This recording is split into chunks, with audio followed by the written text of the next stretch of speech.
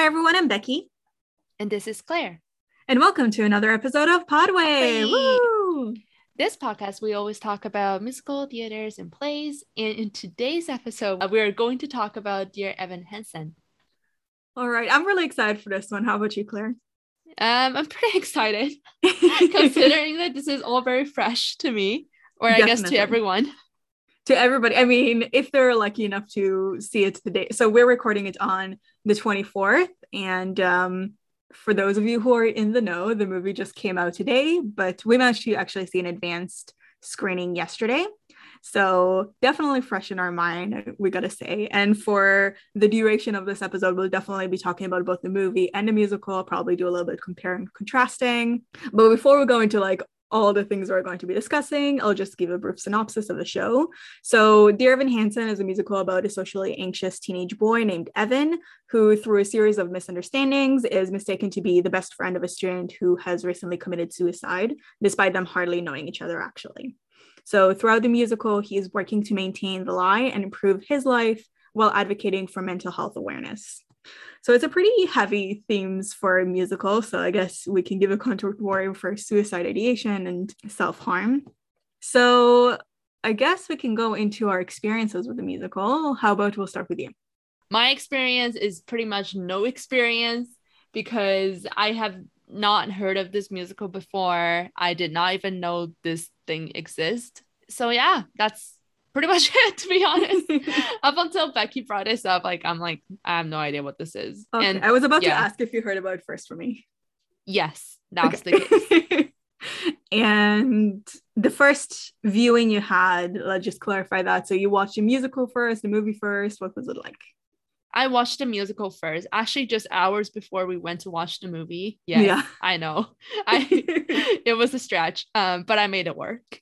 I think that makes it all the more fresher in your mind. I think we were discussing things. We want to watch the movie together. And you were saying like they changed something really obscure in the movie about her being into like gluten-free. Do you remember what they changed it into? Oh, okay. So in the musical, it was like gluten-free lasagna. And then in the movie, it was gluten-free apple pie. Apple pie. Right. Yeah. So I was like, I cannot believe she remembered that. That's so obscure. And I think like you probably managed to get a lot more from the movie because of that. Probably. That's one of the good things. Yes, to do things last minute. Procrastination. There we go. Can attest to that. For me, I maybe should put a disclaimer here saying this is probably one of my least favorite musicals out there, but I have a very complicated rationale for it. So if you are in circles that discuss musical or like Broadway, all that kind of stuff, you would probably hear a lot of buzz about Dear Evan Hansen leading up to the September 24th debut screening or whatever it's called. And that's because it's receiving a lot of hate. So a lot of people who have not liked the musical historically come out and say it a lot more publicly. I want to say that's not me. I didn't like the musical from the first time I listened to it. So it's not new hatred. And I saw it in person. So I first got acquainted with the musical seeing it live. So I didn't listen to the cast recording at first. When I got a new position, I wanted to treat my sister who just started to get into Broadway for Broadway tickets. And the first show we went to see together was Dear Evan Hansen because I heard it was so popular. It was so hyped by everybody else. And it had like its first ever Canadian production. So I was really, really excited for that. And I wanted to take her to see something that was really well known. So I had it in my best interest to hype it up for her because I wanted to have a good experience with her and to create good memories and stuff like that. So I swear to God, I came in there with my best intentions and no complaints about the actual viewing experience, but both of us felt like something was missing, maybe because it's not really our kind of story. And despite that, I still try to hype it up a lot. So really best of intention is what I'm trying to stress here. I could not stress it enough. Best of intentions. And then I think in terms of music, we had a better experience. And then the story itself is what fell flat for both of us in this case.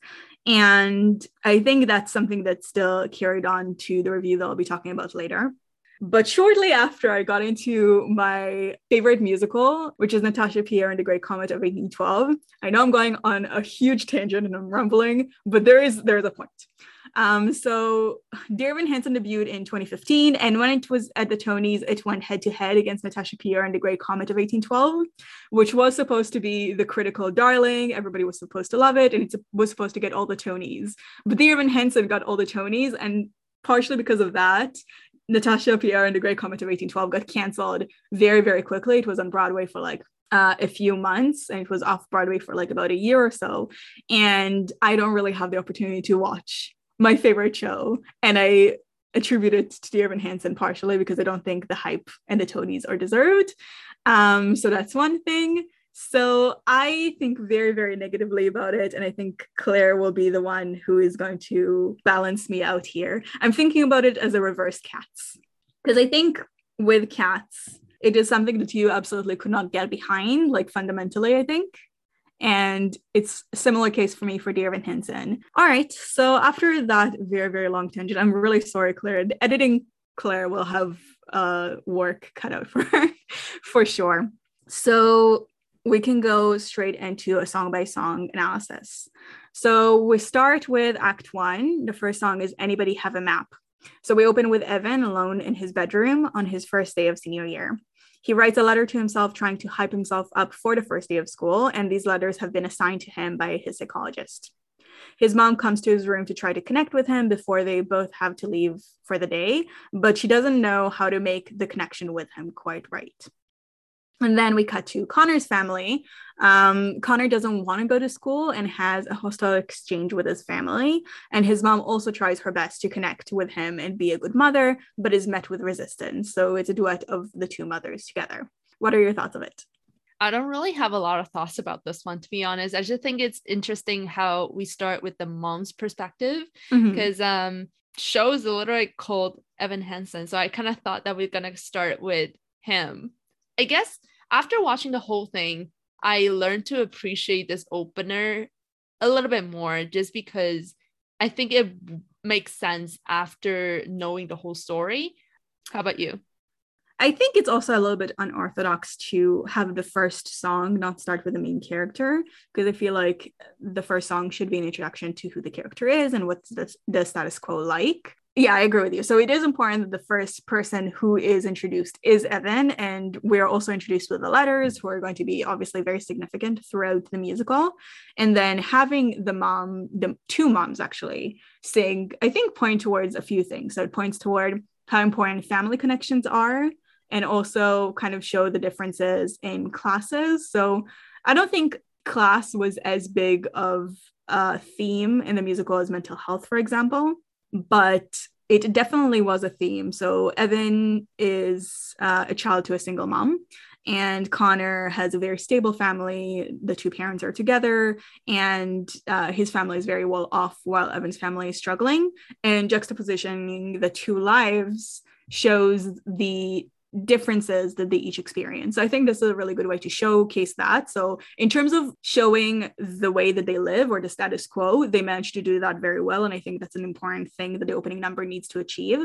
And apart from that, I was wondering, because I also thought about why it was sung not by Evan. I was wondering if it could be alluding to the fact that he is not a reliable narrator. They want to have somebody who is a reliable narrator or a reliable character to introduce us to the story, rather than somebody whose entire character is to grow from his deceptions, you know? I mean, that's a good point, but I don't think it's portrayed as Evan is not a reliable person.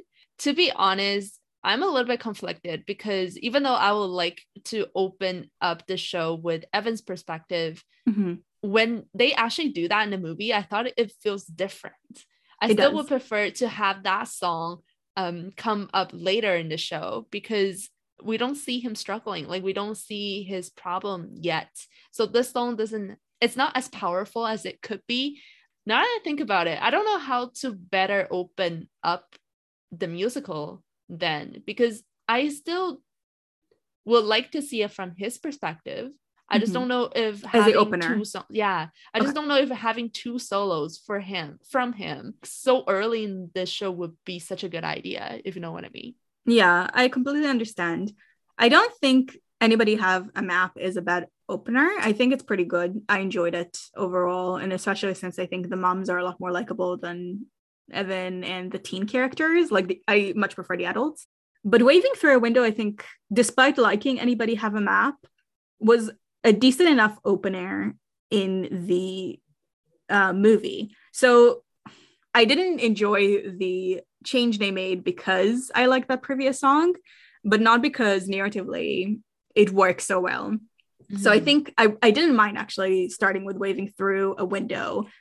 So the next one is Waving Through a Window, and then Waving Through a Window reprise number 1, and Waving Through a Window reprise number 2. So quite a few reprises there. So at school, Evan tries to connect with his classmates by getting them to sign his cast. He first asks the overachieving student, Alana, but she talks about herself and then leaves. And then he asks his family friend, Jared, who makes fun of him. Evan tells Jared how he broke his arm during summer vacation. He apprenticed as a park ranger and broke his arm by falling from a tree he climbed. And Jared taunts him about it. And after he finishes making fun of Evan, he makes fun of Connor and then straight away leaves after without Evan. So since Evan stayed at the scene, Connor confronted him and pushed him to the floor. And Evan reflects on his anxiety, causing him to want to retreat and not make connection with people so they won't see the worst of him, but still desperately wanting to be involved and noticed. And he wonders if he is gone, will anyone actually notice? And then Zoe, who is Connor's sister, saw the entire incident happening, and she rushes to make sure that Evan is okay. We also learned that Evan has a huge crush on her, and he stumbles on his words a lot. And because of that awkward interaction, they leave, I guess. And Evan talks to his mom after school. She can't pick him up to his appointment like she promised because she has to pick up an extra shift at work. Evan narrates the letter he wrote to himself, which he prints out at the school library before his appointment with his psychologist. And Connor snaps him out of his reverie by asking what happened to his arm. Evan tells him, and Connor offers to sign his cast for him because he saw nobody else sign it. And they seem to have a really cute connection over there. But then Connor sees the letter Evan wrote and recognizes his sister's name, causing him to go into a fit of rage, thinking Evan is making fun of him. And he takes the letter after that and storms out. What do you think? For the song, I can really relate to it. I think Evan is literally telling us it's impossible to make any mistake if you don't put yourself into any situations where you have to make decisions. Yeah. So, for example, you can mess up a social interaction if they just don't have any in the first place. So for an introvert like me, I can relate to this so much. Sometimes I'll see some people talking and be like, if I join in, but what if I say the wrong thing? What if I make the wrong joke? They're gonna hate me, so might as well just not get involved in the first place. Maybe not to Evan's extreme, but I think maybe most of us can relate to his struggle a little bit because social interactions is hard. It's very hard. And I think after pandemic, this is just getting harder because you don't get used to seeing people. But anyways, that's another topic. So all in all, I think this is a pretty nice introduction to his character. And it's a very relatable struggle for me personally. So I can totally build my empathy for him from the song. And the song itself sounds nice. I was telling Becky about this, but the tap, tap, tap part actually sounds really, really nice. So one thing that I find about the music in this musical is that there's always one part that I really enjoy listening to, but then the rest of the song is not really living up to that level of quality. And as for the reprises, I don't really have anything to say about them. But another thing I want to say about this whole scene, I guess, is Connor is such a good person. I mean, he's probably not the best because he's still violent and everything. But in the movie, oh my God, you can see that he's really trying to make a connection. Yeah, I definitely felt bad for Connor here in this particular instance because you can genuinely see he is trying to make a connection. He asks Evan about his arm, he asks to sign it. So he is trying his best, and you can see he is lonely, and a lot of people treat him with a lot of prejudice as well. So When Jared makes fun of him, he calls him a school shooter and stuff like that. So it must be very hurtful to be him and having the kind of reputation he has. They talk about him throwing a printer out or like something like that in second grade, and having to live with something you've done when you were like 7 until the senior year of high school, and having that kind of reputation must be very difficult. I also really like the stage design for here. So you get to see the social media and screen angle of things from this song, and it's going to play a very big role going on forward. And I think it's very clever design because the stage doesn't look that big, but you have to actually change it quite a few times. So you have to change it from Evan's home to Connor's home to the school and all the social media stuff. So it's actually quite impressive, and I thought it was well done. In terms of the song itself, I liked the entirety of it. Even as a standalone, it's a very good song. Okay, so for the next one is For Forever. We cut to Evan sitting at the principal's office with Connor's parents. They show him the letter Evan wrote to himself they found on Connor when he committed suicide.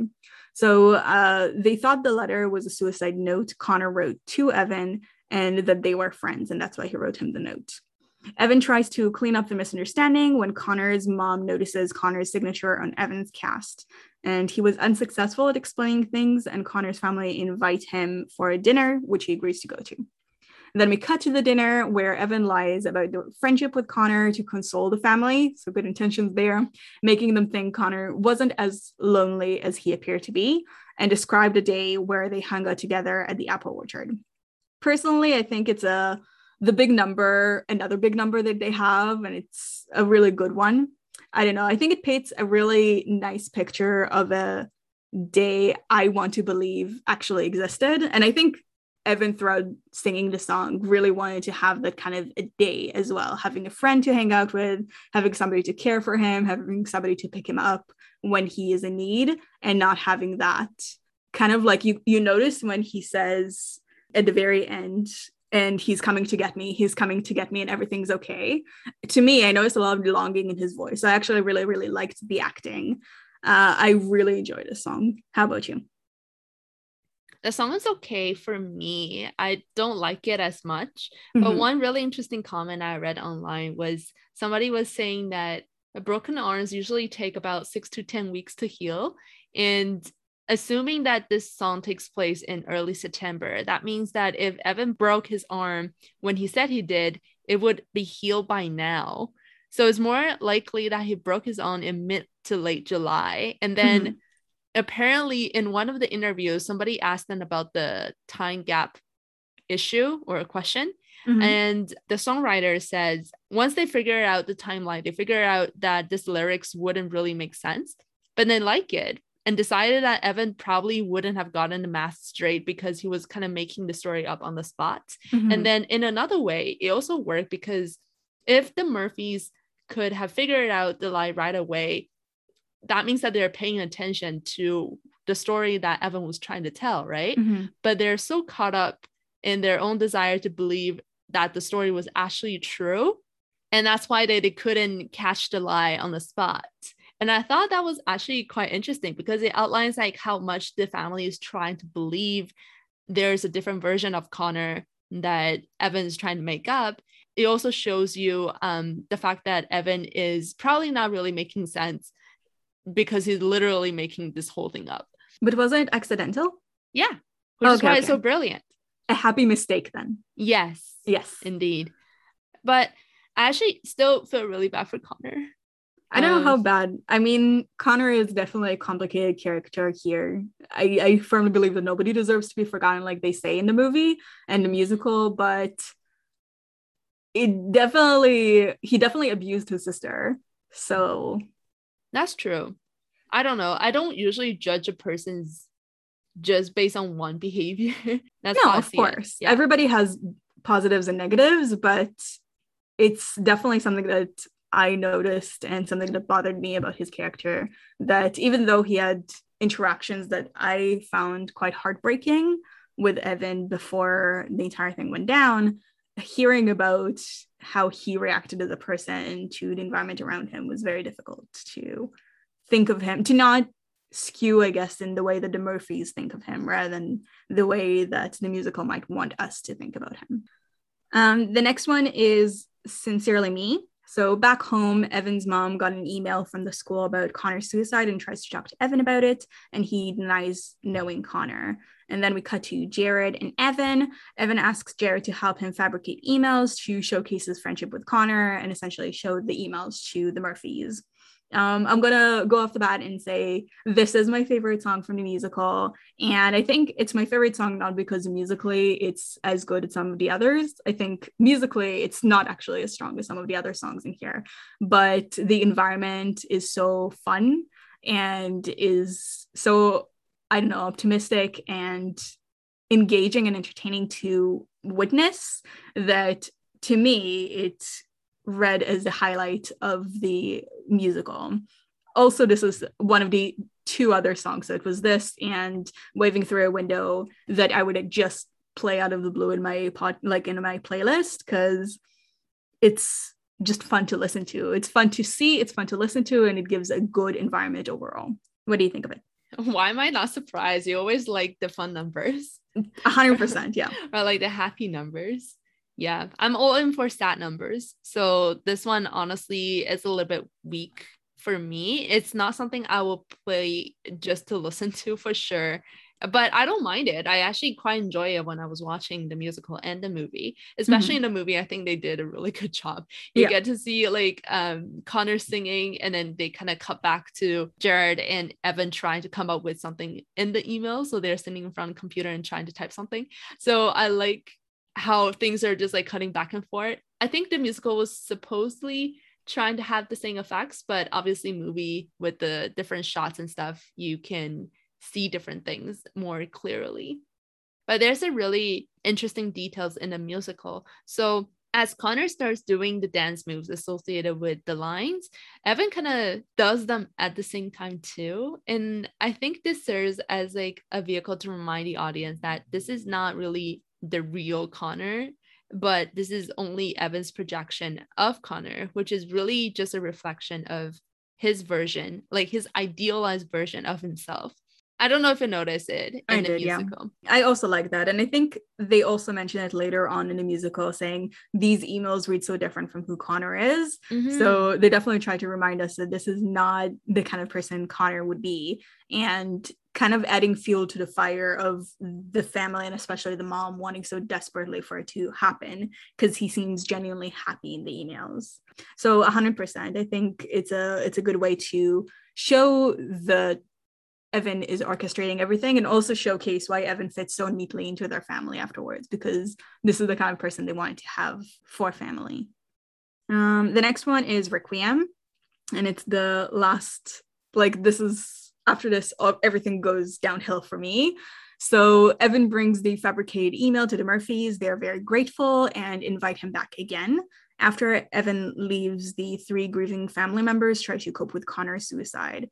Zoe remembers Connor as an abusive brother and doesn't feel like she should grieve for him. And his mother has rekindled hope for Connors as a person, while his dad feels scorned that he, like, as a dad, did everything he could to provide a good life for Connor, but it seems like Connor didn't appreciate it.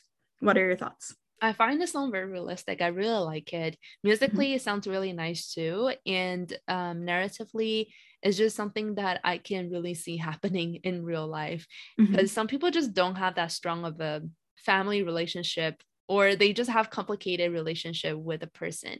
And it's so easy for the rest of the society to be like, oh, you should behave in such and such way to show your emotion. Or like we're projected to think an emotion can only be expressed in a certain ways. And if somebody behave outside of the box and you're like, oh, you're not as sad as you should be, or like you're not normal, you're not sincere. And that being said, I like how the song also shows you 3 different ways of mourning somebody, I guess. And there is really no way to truly mourn someone. And in their own ways, they're all kind of dealing with their grief. And it should be noted that in the final time when Zoe sings the line, there is a comma in the lyric. Obviously, you're not going to see this in a musical or in a theater or in anything, But if you read the lyrics, there's a comma before tonight. So to me, it just kind of feels like right now she's probably unable to fully grieve for her brother yet, but maybe at some point in the future, when Connor's passing is not as fresh anymore, then she would be able to do so properly. But what do you think? I really like the song. I agree with you. It's complicated. It's very realistic. And I do like the way that it furthers the personalities of every single person who is involved in Connor's death, his family. And you can see their personality shining throughout it. So Zoe, for example, she has a very complicated relationship with her brother. And I think her relationship being complicated was shown the most out of all the family members, or was the highest focus. And the kind of antagonism she has towards it is shown very, very well throughout here. I don't know. I have some kind of interest in the way that the mother reacts, because she says, I hear your voice, I feel you near. Within these words, I finally find you. And she says that towards the email. And I think that suggests that the emails that Evan wrote changed the way she would mourn for Connor. And that gives her a new hope and a new way to view him as a person. And I'm really wondering how she would have reacted if the emails didn't exist. What would her opinion be of him, and what would change? So I thought about that the entire time. I still don't have an answer for that. But if somebody else has like any idea, if you saw maybe something about it online, Claire, that's something that I reflected on quite a bit, because I really wonder how it would change. For the dad, I also think it's very, very realistic for a lot of fathers. A lot of them bear the role of being a provider and working quite a bit, and they're showing their affection and love through money. And I think that also happens to an extent with Evan's mom, because she is forced to be the provider. It also shows the different relationship that he would have compared to, for example, Connor's mom, because Connor's mom was a stay-at-home mom, and she had a lot more opportunities to see who he is as a person and supervise him, because she was always there, right? So maybe that's why her attachment to him is a lot different. So I think it's actually done very well. It's very nuanced, and I liked it quite a bit. The next one is, this is the point where things start really going to shift for me. So it's it's If I Could Tell Her.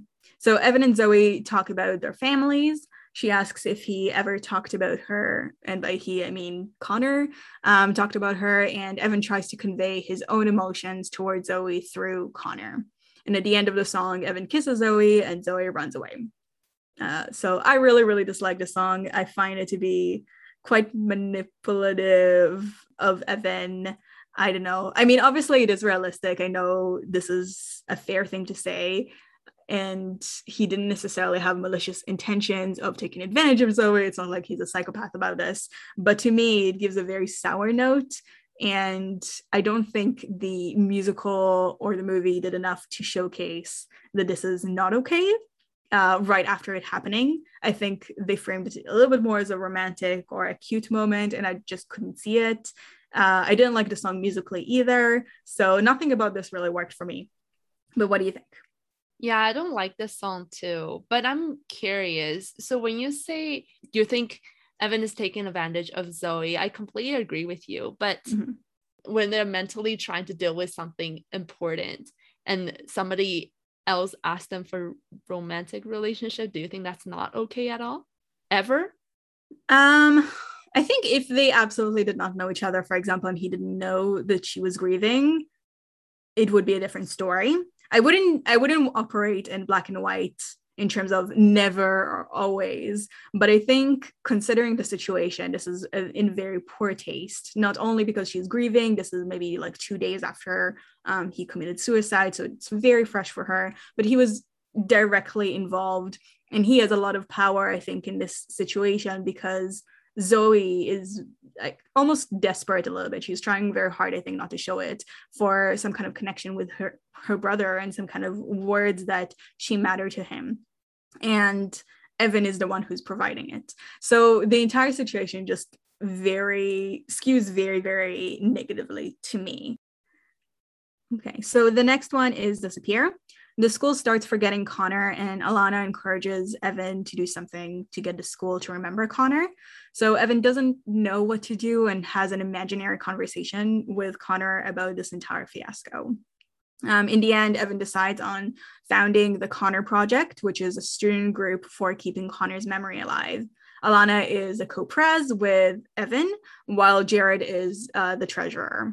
So he pitches the idea to the Murphys and lets them know of a memorial assembly at a school that they are organizing the next day. And Connor's mom gives Evan Connor's tie and convinces him to give a speech at the memorial, which is not something he planned to do before. What do you think? Sorry, I have one more thought before we move on to the song. Sure. Actually, my issue with the song is more towards the fact that Evan lied to her about the memory of her brother than the fact that he tried to kiss her. Okay. So to me, I don't know if I'll prefer being lied to just so I have a better memory of the deceased person. Mm-hmm. But in general, I think if somebody lied to me about my family, that's why I would get angry. And this is probably why I feels like something was off about the song. But I always kind of thought is also because your point of he shouldn't try to kiss her. And it didn't really bother me all that much, which is why I was having this strange feeling, but like, why did I not like the song, even though I was okay with the kiss? And I think this is why. Okay, that's fair. I honestly thought more about the relationship they're going to develop, but honestly, just the entire thing about implanting a different person in their mind, which is something that they carry with them long after they find out the truth. So cutting to the very, very end, him and Zoe meet after they know everything. And it's been quite a while afterwards. And she says that she still imagine what Evan says in the email. So it's something that is quite enduring on them. So 100%. Yeah, especially I value my family very much. So if somebody else come in and be like, paint me a very different picture of how my family think of me, and then it was revealed that it was a lie, and there was absolutely no opportunity to get that clarified ever, that would be tragic. That would be very, very heartbreaking for me. 100%. I think that's part of a big reason why I dislike this musical in general, because this is something that happens to the entire family. But also, I guess, not in Evan's defense, but in Connor's defense, maybe. The last time we see him acting as his own person and not as Evan's puppet, he did kind of defend Zoe. He had like a brotherly instinct when he saw her name there. So maybe he did have better associations of Zoe than she realizes. I do believe that. The fact that Evan did. Yeah. No, the fact that there was something, but the fact that Evan lied about it makes that something probably would not be believable to his family. Does that make sense? It makes sense. So cutting like Evan, what he did obviously is one thing, but then like going back to Connor's relationship with his family, that's another. But obviously what Evan did, a whole different story. Yeah. I just think, well, obviously don't lie, but if you're lied already, continue with it. Don't expose it. That's how I would prefer. I mean, in this case, it's kind of pointless, to be honest, because they chose not to tell anybody. So this is a big difference between the musical and the movie. In a musical, they never told anybody that Evan was never friends with Connor, right? So his confession didn't really benefit anybody, truly, I don't think. Yeah, for sure. Yes. Do you think that Connor cared about Zoe more than he let on? I think so. Mm-hmm. I think Connor is probably at a point where he is struggling to understand himself and how to express how he feels. I can definitely agree with you. I think he definitely cares about his family. Yeah, 100%. I wish we did see more of his life before this happened, but I think this probably is also the point of the musical, like the fact that you just got a very brief glance of him and nothing else, and you wish you had more. Mm-hmm. Okay, so now we're approaching the Act 1 closer, which is You Will Be Found. So Evan gives his speech telling the story of the day at the orchard. He's very nervous and he kind of stammers repeatedly, but in the end, he overcomes his nervousness with a moving speech about the feeling of loneliness. And his speech is filmed and it goes viral. And then at the end of the song, Zoe, overcome with gratitude toward Evan for bringing her brother back, her words at least, kisses him, and that's the end of Act One. So, what do you think of You Will Be Found? I think it's a good song. Like musically, it's pretty nice. I like how it was shown the movie. I like how there's a lot of people singing together. Yes. And then together, all those clips transition into Connor's photo. And I love that transition. So brilliant. But in general, I think loneliness is just a very popular topic of anything, really, like literature, movie, TV shows, songs, whatever. And that desire to be seen and heard and connect to somebody else is pretty universal, especially I guess in our generation. So it's very common in many productions these days, and I can see why the song is very famous because of that. And I think it reflects one of the most important problem that we have. I can see why a lot of people will be able to relate to the song. So I think in that sense, it's actually a very good Act One closer, because it closed on the very good note of being positive and all that. But if anything, I actually think it would be a much better finale. Like I would prefer this song to be the finale, to leave everyone on that good note and positivity, saying that even though, you know, so and so might happen, but you're never alone. And that would be such a great message to leave to the audience, you know. So I personally think it's too good to be just the Act One closer. They should save it till the finale. But that's just my opinion. What do you think? I think it would be a good to have it as a reprise for the finale, which I think is something they did, unless I'm remembering it incorrectly. Did they? I think they had like a reprise that's like what the finale is. Is that right? Oh, sorry. In my note, it just says finale. I don't know if it's the reprise of this. It says that in my note as well. That's why I was like, I think it was the reprise in the finale, but I'm not too sure. So if I'm wrong, they definitely should have done that, and you're 100% right. It was a missed opportunity if not. But I think it's also a good one, Act One closer, because it has a lot of impact and a lot of gravitas, and also obviously showcases such a prevalent problem in today. Which was, I think it's like the US health government or like the UN, they declared it as the loneliness epidemic, and it's one of the leading causes for suicide. So it's definitely something that is a huge problem, and it has a lot of attention brought to it for people who are interested in mental health. So it's good that they are talking about it and they give it the time that it deserves to discuss. I think it's a good song overall. I don't understand necessarily the change that Evan goes through. I feel like maybe they should have put a little bit more focus on how he goes from stammering and really not having the words and feeling very anxious to being hit with the importance of what he is doing. They need to, I think, give a lot more emphasis to that, because it's kind of done very fluidly in here. And I wish they spent more time, because this is such a significant change when so much about Evan has been about his mental illnesses and about his anxiety, about his social anxiety specifically, and going from not being able to make a speech in English class to making a speech in front of the entire school within seconds after failing and then succeeding. I think that's a really big and important step for Evan. And the song, I think, is supposed to convey this, but because they cut to all of these people who say how much the song means to them and how much the speech means to them, we don't get enough time alone with Evan to reflect on what it means to him. And I think as the main character, this is something that is really important, or I would really value to have, because part of the reason why I couldn't connect, I think, with the musical as much is because I couldn't connect with Evan as a character, even though a lot of the stuff he goes through and all of the stuff he does is very, very relatable.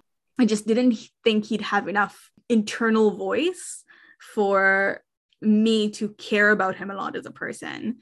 And I think if they literally made a small change here, it could have changed a lot of things for me. Mm-hmm. That's a good point, because they do have some songs that I think is quite unnecessary, especially in Act Two. Yeah. So that is definitely fair to say that he doesn't have enough development, or at least we as audience don't see enough to be able to create that sort of connection. Exactly. And I feel like he has quite a few solos and he has a lot of singing. He practically sings constantly on stage, but he doesn't have any moment for himself except for waving through a window. Everything else he communicates to other people or he reacts.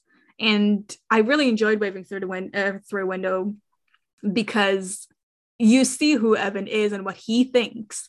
But after that, when everything starts going down for him, you don't hear any more of his own voice. And it bothered me.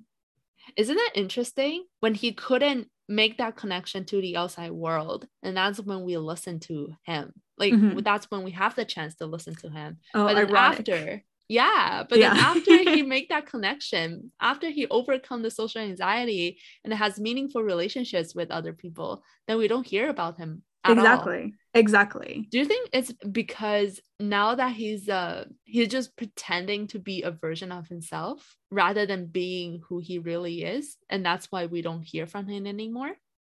That's a good point.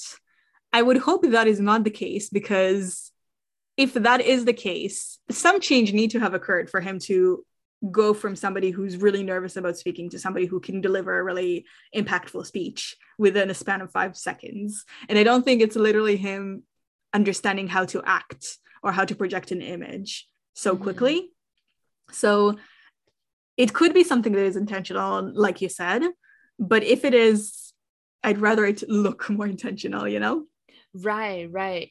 Because now that I think about it, it does feel like he's trying to be this, good friend, this good person that everyone will like and appreciate, somebody of value, somebody that could be helpful to their family. And that's probably not who he really is. But agreeing with you, I think it should at least elaborate a little bit more on that, even if that's the case, to just show that, okay, now Evan is trying to be a different version of himself. And he's doing this because he feels the need to fit in. And that would also take an interesting take and probably create more empathy for him. Yeah, 100%. Yeah. Hire us as your screenwriters, please. We'll do a good job, I promise. Yeah, please. I guess we can start with Act 2 now. Yeah. So Act 2 has Sincerely Me Reprise and then To Break in a Glove. So we open with Evan and Alana asking people to fundraise $50,000 in order to reopen the apple orchard. And then we cut to Evan and Jared writing more emails while Evan sidelines him. So rude. But after that, we have Evan's mom finding out about the Connor project and questioning him about the story he told in the speech he gave. He lies to her, saying he did know Connor and tries to avoid her talking about it. So as a result, they have a really big argument, and his mom tries to apologize and try to reconcile with him, but he leaves her. He's kind of being a little bit passive aggressive too. And finally, Evan goes to the Murphys right after the argument, where he has a heart-to-heart with Connor's dad about baseball and father-son relationships. So a little bit of background, I guess, about Evan. Evan's dad was an absent father. He's been absent since a very young age. And in terms of the Murphys, Connor didn't seem very interested in fostering a relationship with his dad. So they're both trying to be the pieces that they each lack. Okay, just before I comment on the song, I guess, I would just like to say, I actually really like Jared. I think he's actually a pretty good friend. Despite what he said about, oh, I'm only talking to you so, I can get car insurance, whatever, or my parents will be paying that. He actually helps Evan a lot. They talk about it, though, why they did it in the end. So they have a really big argument later on where Jared is like, oh, you're sidelining me. You're asking me not to be involved with the Connor project because you don't need any more emails written for you. So you're telling me I'm not necessary. And Evan is like arguing with him about it. And in the end, in a fit of like anger, Evan says, "Oh, I guess the only reason why you hang out with me is because you don't have any other friends to hang out with and you rely on me for friendship." And I think it's alluded to be true. So Jared is shown to be reluctant to hang out with Evan, but I think in actuality, he doesn't have much of another option. We never see him talk about, well, we see him like talk about one other friends, but we never see him interact with anybody or having any other options. So I think he actually does rely on Evan's friendship. I mean, but then wouldn't it be really unnecessary to show him all the friendship that he has aside from Evan? Right. I think like if they existed, why would Evan tell him that he doesn't have any other friends and Jared not defend himself saying, yes, he does have other friends, you know?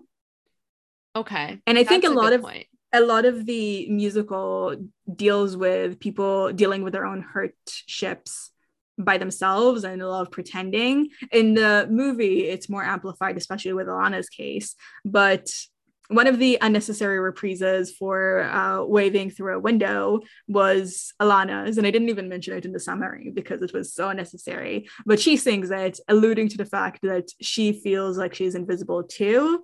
And she has another throwaway line that talks about her feeling of invisibility despite being a very vocal person.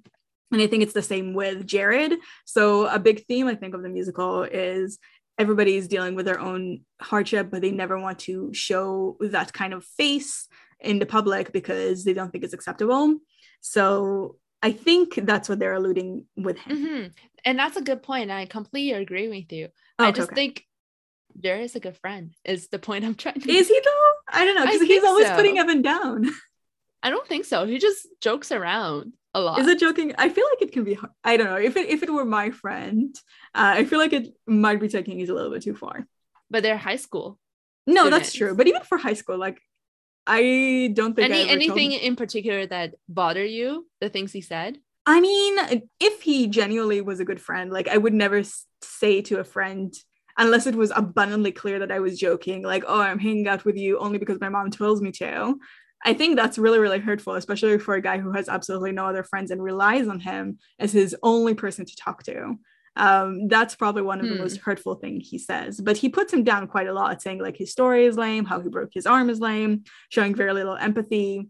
Not that Evan was a great friend either. Evan is a bit shit. I can see where you're coming from. Like you're a very sweet person and you probably would seek out that sort of sweet friendship. But this is guys' friendship that we're talking about. Maybe it's just me, but like when I see the guy friend that I have and interacting with the other guy friends that they have, like they usually joke around quite a bit. So I'd never really think of him as a mean person. Like he still talks to him and help him. It's just a side note that I was thinking but I'm interested actually. No, I'm interested because I think like the way I think about it, I think he helps him because he has nothing else going on and not because he is being a good friend.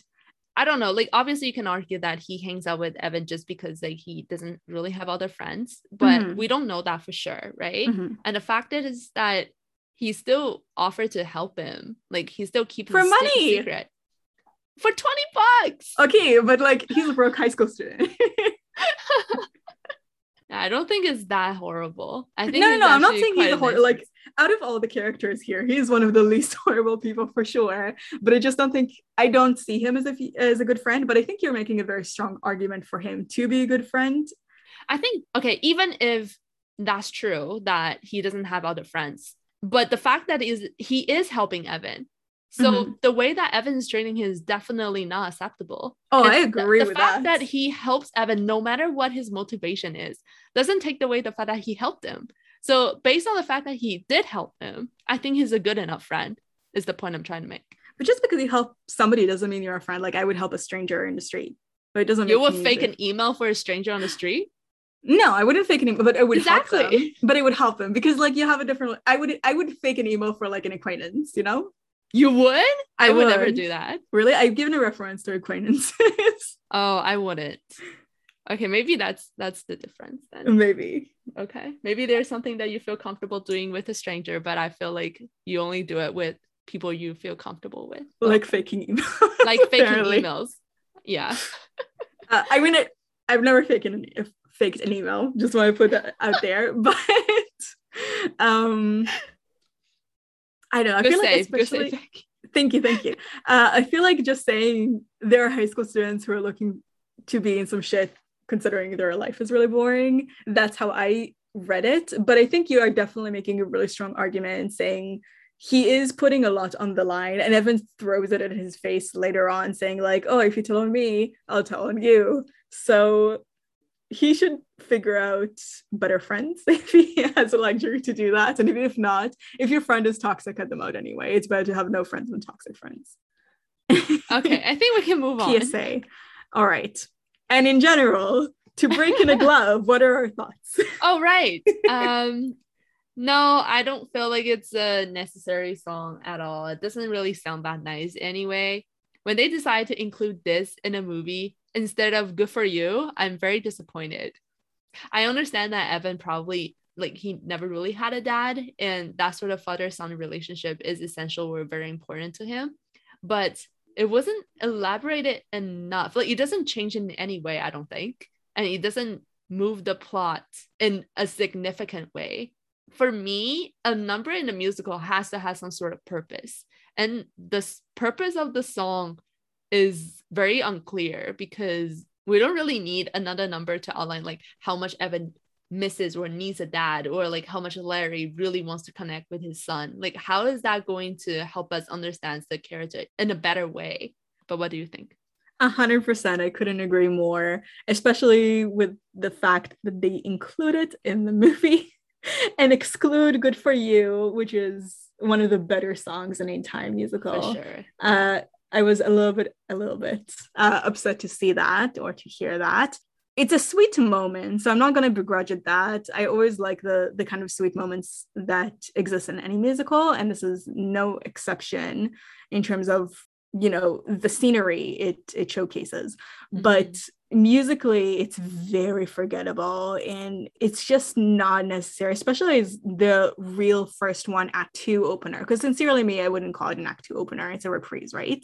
So this is the first song of Act 2, and I think it really sets the tone for the rest of the act, because it's a lot more disorganized compared to what they had previously, and the story kind of goes downhill a lot faster. Yeah, I did not enjoy it at all. I guess that's my final thoughts about it. I can relate. Oh, another thing we discussed, again, you can cut it by the way, but I looked it up, and this is not based on a book, actually. This is based on a true story. Or it's similar to a true story that the creator had in his high school. I wonder, is he Evan? Like, what's the deal here? They did make a book after this though. Oh. So they wrote a book like about the musical, but the musical came first. Okay. Now I really want to know, like, what happened. They have 2 lines. If you look at Wikipedia, you can do it right now, by the way, if you'd like. But if you look at Wikipedia, they have 2 lines about it, and I was like, that is so interesting to me, because I was reading the entire Wikipedia entry before, and seeing it, I was like, what? So yeah. So the next song is Only Us. It's actually a very, very short preamble for this one. Zoe and Evan are home alone at Evan's house for the first time, and she asks for the relationship not to be about Connor, but instead about the 2 of them. It's a very sweet song. I actually like it pretty okay musically. I don't think it's strictly necessary because it is supposed to be a very romantic thing, and I don't buy the relationship at all. In the musical with Ben Platt, the 2016 version we watched, I buy it a lot more than the movie and the production I saw live. Is it because of the visual, how they look it visually? That Zoe looks too young and Evan looks too old? It's a little bit that for sure, because I think I told you, like, this kind of interaction gives me serial killery vibe, and you make fun of me for everything giving me serial killer vibe. But the direction that they've given him for how to carry himself, the costuming they've given him with his outfit, with his hair, they made him look a lot older than what the actor actually is. And I looked up older ages later because I don't know why, but the actor who plays Evan and the actor who plays Jared, whom I love, by the way, he was really good in Atypical, they're the same age. What? Yeah. They definitely didn't look like the same age. And at least in a movie, sorry. Yeah, and the gap between Evan and Zoe is like 3 or 4 years. No, Zoe Yeah, looks so young there. I know. So I'm blaming a lot of it on costuming and the direction for the movie. In general, I don't know about you, but I feel really, really bad for the shit that Ben Platt has to go through because I think it's very undeserved. Like, if you talk about somebody, talk about their performance and talk about the movie, don't talk about their how they visually look like. Because imagine how hurtful it must be to hear how old you look over and over again and having your immense contribution to the musical being knocked down just because you look older than how you actually like how old you actually are. That would be really hurtful. So like just that makes me want to defend it a little bit more, even though I don't like the musical. But I feel like it's really undeserved. What did you think though? About the song? Yeah. Yeah, I have very similar thoughts. Musically, the chorus sounds nice. Again, this is another song where there's a part of it sounds really nice, and then the rest of it just kind of forgettable. I agree. Yeah. Yeah. With this one, I agree for sure. So yeah, musically it's okay. I enjoy listening to it, only the chorus. Yeah. And narratively wise, it's just okay. Like a love song that would almost definitely happen in every love story. Yeah, I 100% agree. The chorus is actually very, very nice, but before that, it's just not very impressive. Usually, I'm just not a big romance person, if you remember. Yeah. So any romantic songs, usually I don't feel too much unless it's really, really good musically.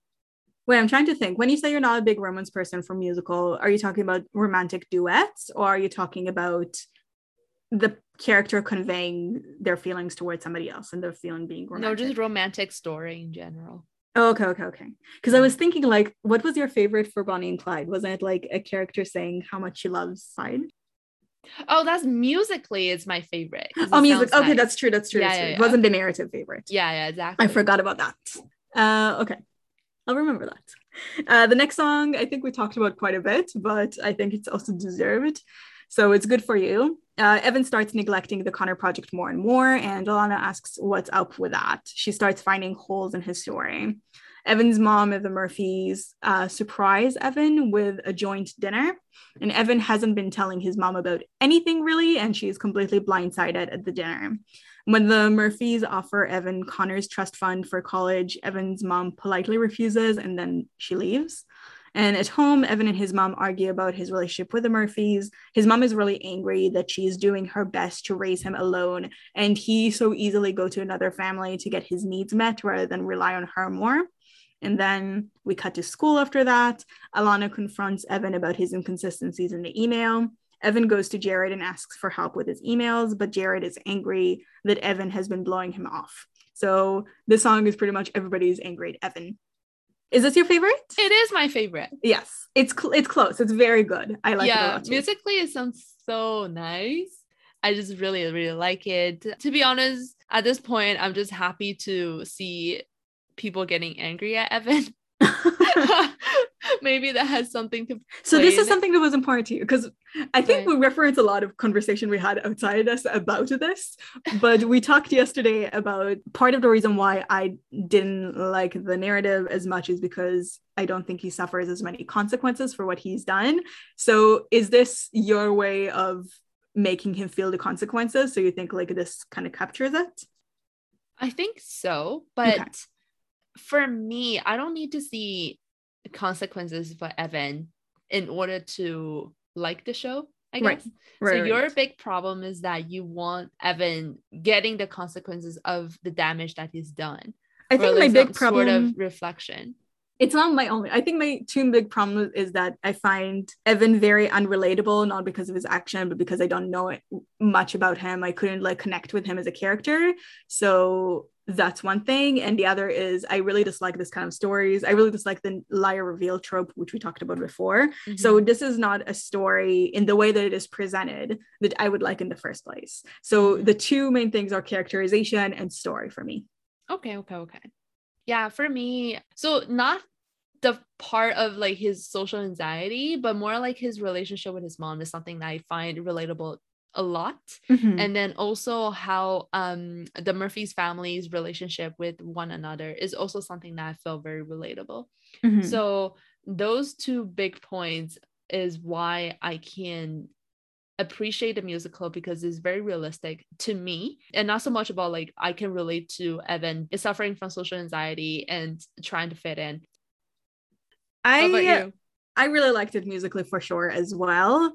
I also liked that they made the mom feel anger, because I feel like before she tried to be the good guy or tried to like reconcile with Evan when he was clearly in the wrong far too often.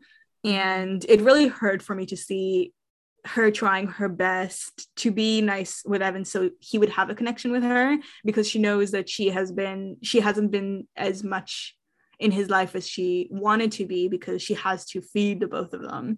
So because of that, she has been letting a lot of things go, and I'm glad that they fester and go up there and she talks her mind, because I think it's really important for the relationship to improve from there. So if the song didn't exist, I think the next song that she has, which is So Big, So Small, it would be a lot less convincing. So I really like that it's there. And obviously I really like Evan having some kind of consequences, and I think he needed that kind of slap in the face. Or not you not really literally hate him, don't you? I really don't. I'm sorry if it comes off that way. I don't hate him. I think he's actually a very relatable character for sure. But if you see like something that is not going exactly right, you want him as the main character to improve and to do something about it, right? Like you don't want to watch something and watch people fail at it, or at least I don't. I know a lot of people like to hate watch, and if that's you, that's great. But for me, it's frustrating not to see him like work on it, because I feel like he could be such a better person. So I want to see him succeed. And I think that's what he needs in order to succeed. He needs to understand what is happening and what are the consequences for his actions in order to change himself. And I think towards the end, you do see that he started to change himself little by little. He takes his mom's advice of like working towards college rather than relying on other people. So you do see that a change has been made. And I think this moment is really, really important. So it's not because I hate him that I'm saying the slap in the face is good. It's because I want to see him succeed, you know? Okay. You sound skeptical. No, I just thought that you hated him. No, I don't. I dislike the musical, but that doesn't mean I hate Evan as a character. Okay. So the next one is an amalgamation of three: For Forever, Reprise, You Will Be Found, Reprise, and Words Fail. So Evan has a change of heart and wants desperately to be involved with the Connor project again. He talks to Alana about it, and she actively says she doesn't believe Evan anymore. And to convince her, Evan shows Alana Connor's alleged suicide note from the very beginning, and she posts it online despite Evan asking her not to. And she does it in order to raise the rest of the funds for the orchard. As a result, the internet turns on the Murphys, saying that they're abusive and they are the reason Connor committed suicide. And the Murphys start to blame each other for Connor's death under the immense pressure they're under. And Evan, unable to kind of witness the damage that he caused, confesses to lying, and they each turn their back on him as he finds himself alone. Yeah, I don't like Words Fail. Probably my least favorite song. It's musically not good to me. I don't know. Like for me, it's very hard to like a song when there's not singing. It's more like reading something out loud. And to me, this song feels like reading more than singing. But I think it's an interesting irony, because throughout the musical, you get to see Evan's mom kind of continuously mention how good of a writer he is. But then now he's back at a place where he can't think of anything to say. And the problem has become too massive to fix with words. So I think the irony of like, he's really good at writing, but then now like no words will bring him success. Like every word will fail is an interesting, ironic reality that he's facing right here. But at the same time, I guess I appreciate the song narratively to some extent, because unlike other songs before it, he truly opens up as himself in this one. So after waving at a window or waving through a window, this is the only opportunity that we get to see what he's thinking or what he's feeling as himself. This really let us and the other character to see him as who he is and hear what he finally has to say more. And at the same time, I also want to give him credits for trying to accept himself, because everyone often thinks that they're not enough. And it's very hard to accept yourself as who you really are.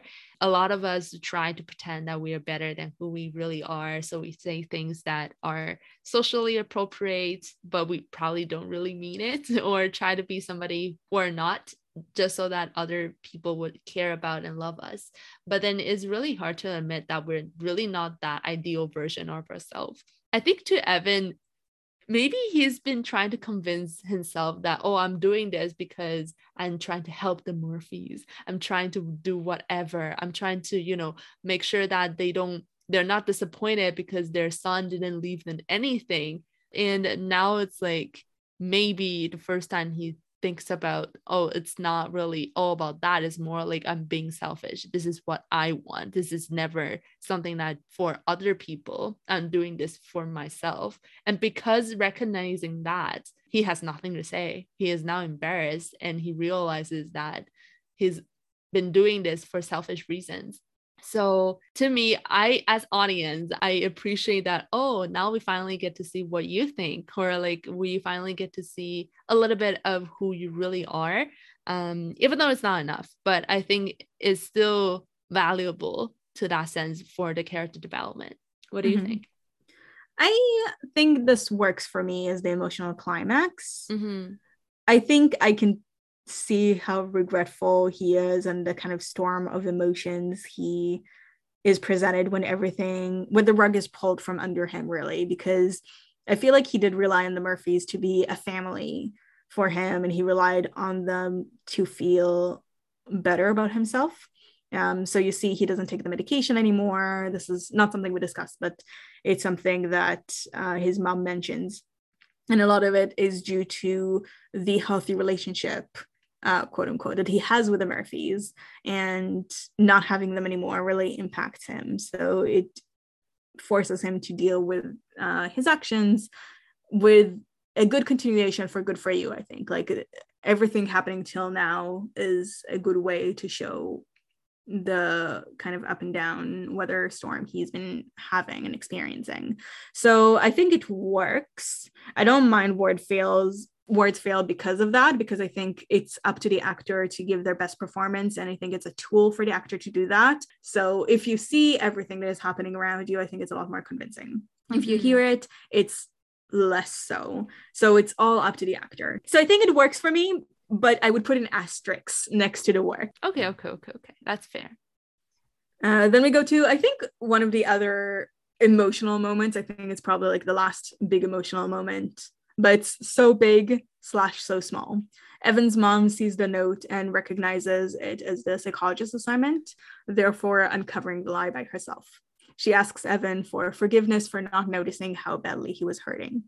Evan opens up to his mom and reveals that the way he broke his arm was a suicide attempt. So he climbs the tree and willfully jumped, and it wasn't an accident. And in return, Evan's mom's opened up about the day his dad left her and how she felt about it, actually. So she says that even though she knew she couldn't be a perfect mom for Evan, she will still stay with him no matter what. And that's the important thing. Like, she knew she would make a million mistakes, but it doesn't matter, because what matters is the connection they have. So I think it's really cute. I don't like the song musically all that much, to be honest, but I think it's a very cute moment. Again, it's the family feeling, which is something that I always like, and I like that they rely on each other. They have a healthy conversation, which is something that they try to facilitate but never actually happens. Like, from the very first song, you can see them trying to find a connection to each other, but they're always missing each other somewhat. And this is the first moment right before the ending where they actually manage to have that kind of connection and see who the other person is more clearly. So I like the narrative of it within the story. I don't like the song itself. What do you think? Yeah, me too. technically the music isn't my favorite, but I actually cry listening to the song because Aw. I have a lot of respect for Heidi's character. She reminds me of my own mom a lot. And I think we also talk about this, Mhm. but growing up, like my mom also, like her, she has a full-time job. After the work, she was trying to study for a doctor's degree. So I grew up in my aunt's house. Like I barely see her. Sometimes she would try to make time to see me during the weekdays, but then it will be like the two of us studying in the cafe together. Like me trying to study for my midterm, and then she does her homework for her degree or something. So before, when I was still young, like I always kind of thought of it as, why didn't you spend enough time with me? Like I was angry and frustrated just like Evan was. And it wasn't until that I grew older, obviously, that I realized it's very, very hard to balance the work life, the career that you want, and the family life. So I can really see that she is trying her best to care about her son. She's trying her best to support the family financially and to pursue education for herself. But sometimes obviously trying hard is just not enough. For Evan, he still feel ignored. He still feel like she wasn't there enough.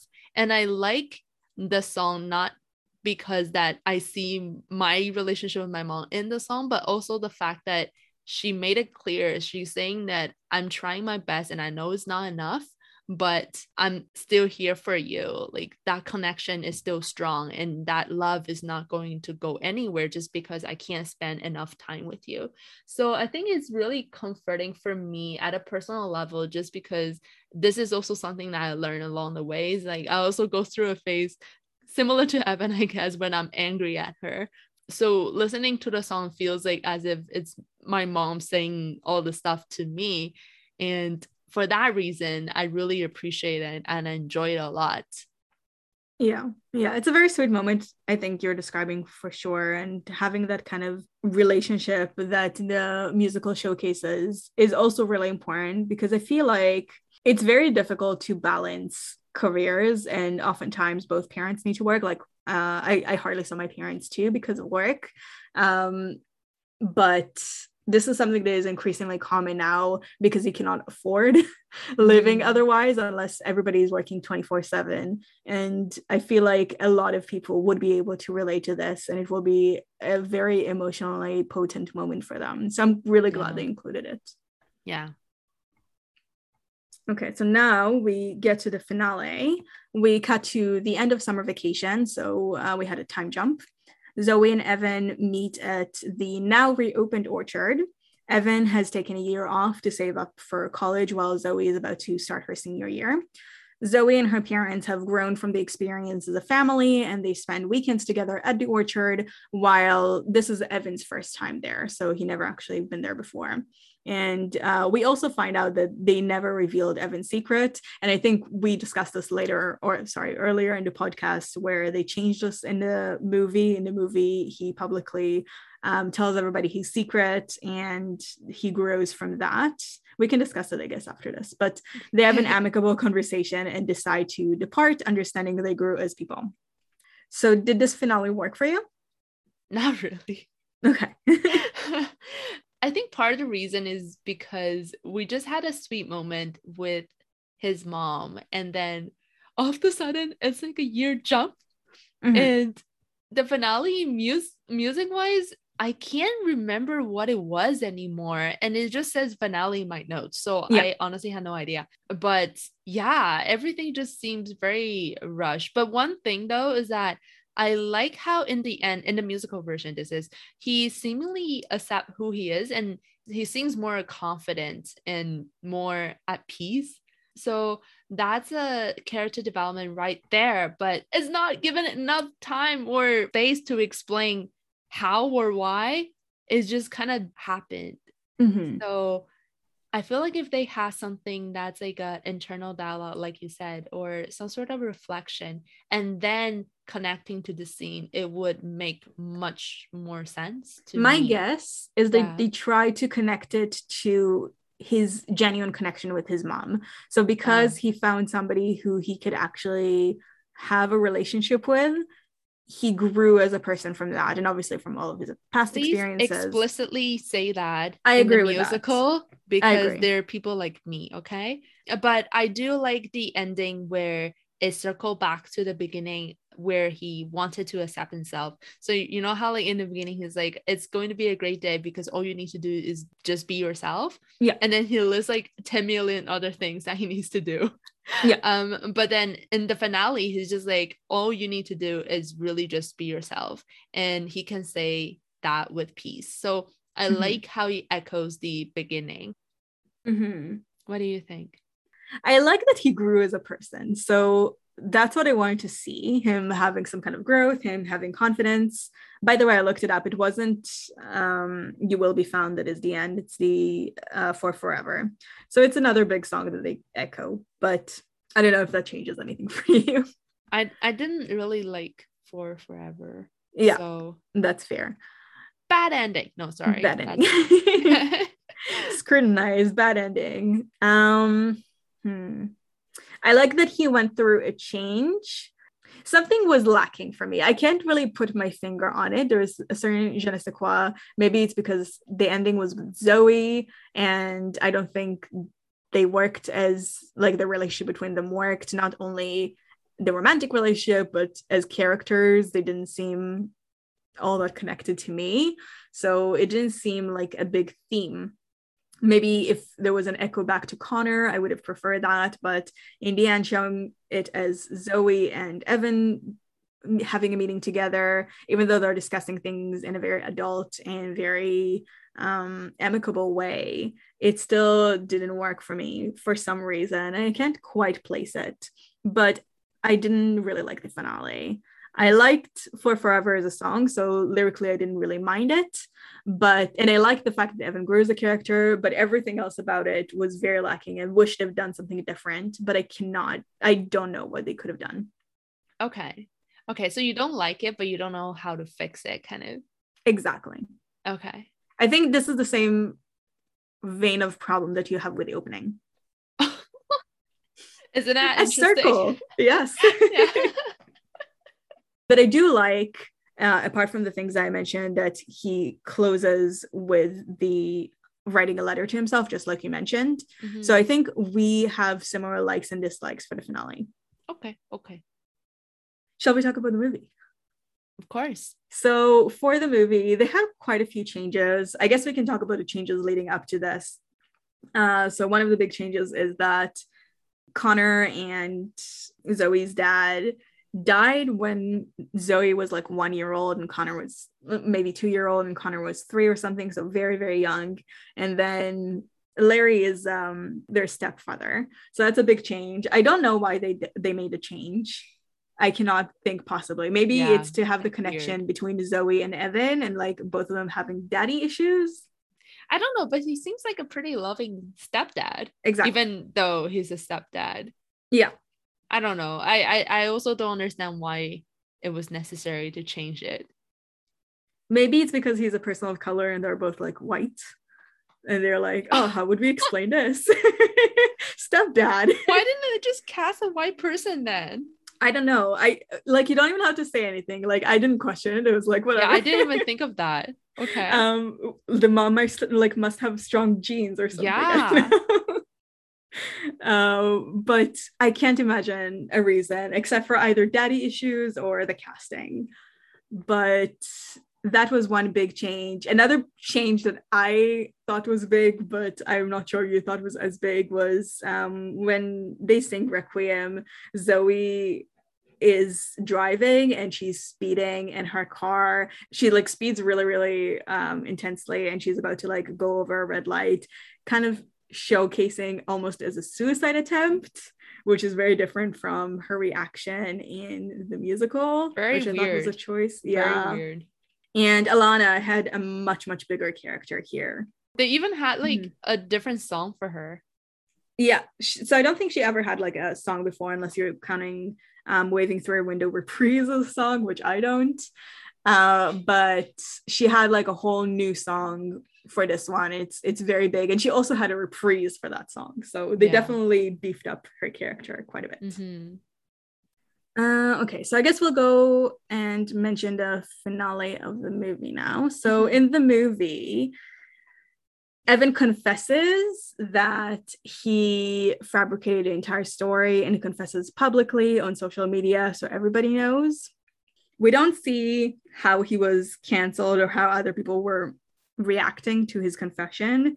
I'm assuming a lot of it was there, but it just wasn't shown. In the end, they did something that I liked, and I would encourage maybe the musical production to pick up, though it will be impossible unless they're changing the entire finale, so maybe not, which is he learned a lot more about Connor. He actively sought out anybody who might know him actually, anybody who might have information about him. He looked through yearbooks and he was like, what are books he liked to read, and tried to like live his memory through his actions.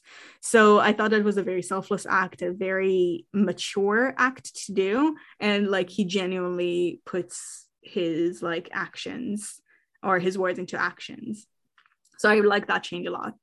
What are your thoughts about the change? Yeah, I also really like the part where he actively looked for people who knew Connor. Mm-hmm. And honestly, the fact that he was able to find a clip of Connor playing the guitar, that was something that was mentioned in the movie, but not in the musical, is that Yeah. Connor was writing songs but he never really performed for the family and not in front of anybody that the family knew of. So when Evan sent the video to the family and the three of them just finally had the chance to watch Connor perform or playing the guitar and singing at the same time, that was a very, very sweet moment. There was no really any dialogue during that scene, but I think it was very powerful. And if anything, it comforts the family to another level, which I think is a very good change because at least that they have something to remember Connor of. Did A you like lot. any of the original songs? No. To be honest, I Neither did can't I. remember what they sound like anymore.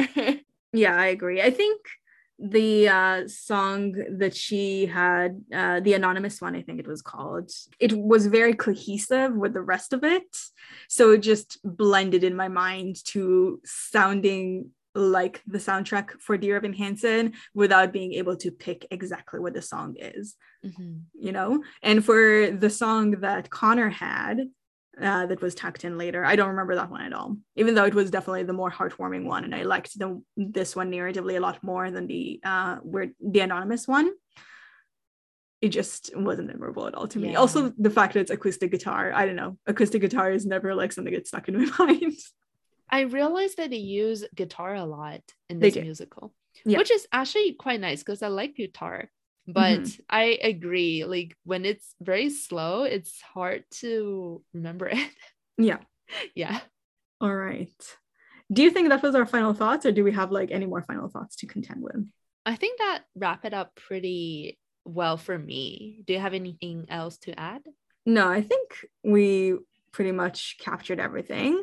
But before we give our final rating, I do have a tiny little surprise that probably shouldn't be a surprise It's not a anymore. surprise anymore. It's like Not a a surprise. it's like a section we always do. And this is which Dear Evan Hansen character are you?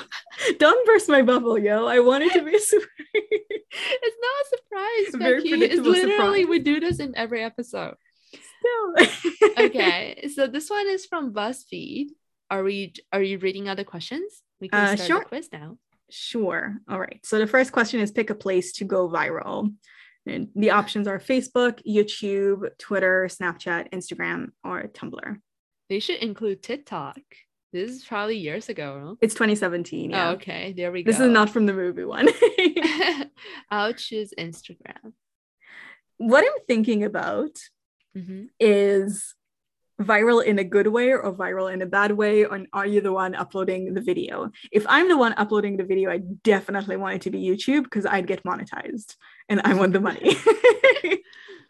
If it's in a bad way, I 100% want it to be Tumblr because nobody goes on Tumblr except for me. So Okay. which way did you look at it? I'll be consistent with you. Did you look at it as good viral or bad viral? That's a good viral then. Okay, then YouTube, 100%. Pick your favorite Dear Evan Hansen song. Waving Through a Window, Only Us, You Will Be Found, For Forever, Words Fail, Sincerely Me. Oh man, doesn't have Good for You. I know. Waving Through a Window then. All right. My second favorite. Choose a famous musical. Hamilton, The Phantom of the Opera, Les Mis, Chicago, Rent, Hairspray. Les Mis. Okay. I'm waiting for you to finish so I can shout it out. Okay. What about you? The Phantom of the Opera, for sure. Pick an emoji. A guy with it's a guy with like an apple, a MacBook, a paper, a blue t-shirt, a blue polo shirt, a waving hand, a blue heart, and a hand holding an iPhone. I will choose a heart. Me too. It's my most used one out of all of them. I literally have never used, except for the waving hand. I've never used any of the other ones. Pick a high school movie. Heathers, Mean Girls, The Breakfast Club, The Perk of Being a Wallflower, Superbad, Easy A. I don't watch high school movie. I only watch Mean Girls and Easy A. But I'm gonna pick Easy A because I remember what happened. You don't remember what happened in Mean Girls? No. Oh, I think I briefly remember what happened, especially the part where she was eating an energy bar, but that was it. Yes, I was about to say, like, we're covering Mean Girls next week. So for for Mean Girls Day, October 3rd. But I was about to say, if you don't remember it, I'm so curious to hear what's going to happen next week and how things are going to be new for you. I'm going to pick Mean Girls, by the way. Okay. Pick the word that describes you best. Eager, creative, hardworking, reluctant, anxious, sincere. Oh. I have no idea. I'm gonna pick anxious. I feel like I'm gonna get Evan because of this. I'm debating between eager, reluctant, and anxious. I feel like if you pick anxious, it's definitely going to get Evan. Okay, I guess I'll pick eager for that sense. Okay. But I think between eager, anxious, and reluctant. Who did you get? Evan. Wow, what a surprise. See? Okay. You want to read it out? Who could have guessed? Big shock. You have a heart of pure gold, really? And always put others ahead of yourself. I don't think so. Being so selfless is great and all, but remember this, you'll find true happiness only after you learn to love and accept yourself. Okay. There's some truth in that. There's definitely truth in that. All right. What about you? I got Heidi Hansen. So his mom. Nice. You're an incredibly hardworking person who wants only the best for those you love. You sometimes have trouble figuring people out, but once you do, you go out of your way to support them in any way you can. All right. That's pretty nice. Yeah. I want to be Heidi more than Evan for sure. I wonder, because we're pretty similar in terms of our answers, so I think literally it's the last question. It's the last question. Yeah, I kind of want to retake it and see, but I'll do it later on in my own time. So shall we go into our final ratings? Sure. Drum roll, please. So I'll give it a 6 out of 10. Oh my god, I had this. I remember, I was thinking about this yesterday. I know what you're going to say. Really? I want to see if I'm accurate, if you remember it. Gluten-free lasagna? Yes. I knew it. I picked one knowing that this is what you're going to pick. Right. Okay. Your turn. I'm going to give it 3.5 out of 10 Taco Tuesdays. Okay. I love the food theme. I literally picked it just because I knew you were going to do gluten-free lasagna. Okay, I appreciate that. All right. So that's it from us, right? Yeah. Yes, that's it for the episode. It's a big episode. I feel like this is heavy. This is like such a talked about show in general, and especially considering we just watched a movie debut, it's definitely a heavy theme. And it feels like a load off my shoulder, I can tell you that. I think this is like the one that I was most anxious to cover. Okay. and didn't want to cover it. Like we actually had to push this by an hour because I was procrastinating watching this because I didn't want to watch it. So that tells you about that. And I feel like next week is a treat for myself and maybe a burden for you. So all good, all good. I feel like with the movie coming out and everybody hating on it so much, like hopefully the things that I say today will encourage some of you who don't hate it as much to also share your thoughts. Yeah, I don't think the movie was bad. If we're like giving our final thoughts about the movie, I don't think it was horrible. I think it gets disproportionate negative press. Like everybody wants to join the hate party. I feel like if something starts to be hated, people just like unconditionally go and add fuel to the fire, and not necessarily deservedly so. Mm-hmm. So I don't think like either of us try to dissuade you from watching the movie. Mm-hmm. Mm-hmm. For sure. Yeah. All right. So if you do want to discuss the musical, the movie maybe with us, or just Dear Evan Hansen in general, you can obviously contact us at Podway Podcast on Instagram, Reddit, and Twitter, or you can email us at podwaypodcast@gmail.com if you don't like social media. If you do want to discuss with us, any previous episode, you want to give us a recommendation, we're always down for that. Like, please have some kind of discussions. We're very friendly, we promise. We really would enjoy and would like some feedback. Okay. So yeah, thank you so much for listening though, and have a great day.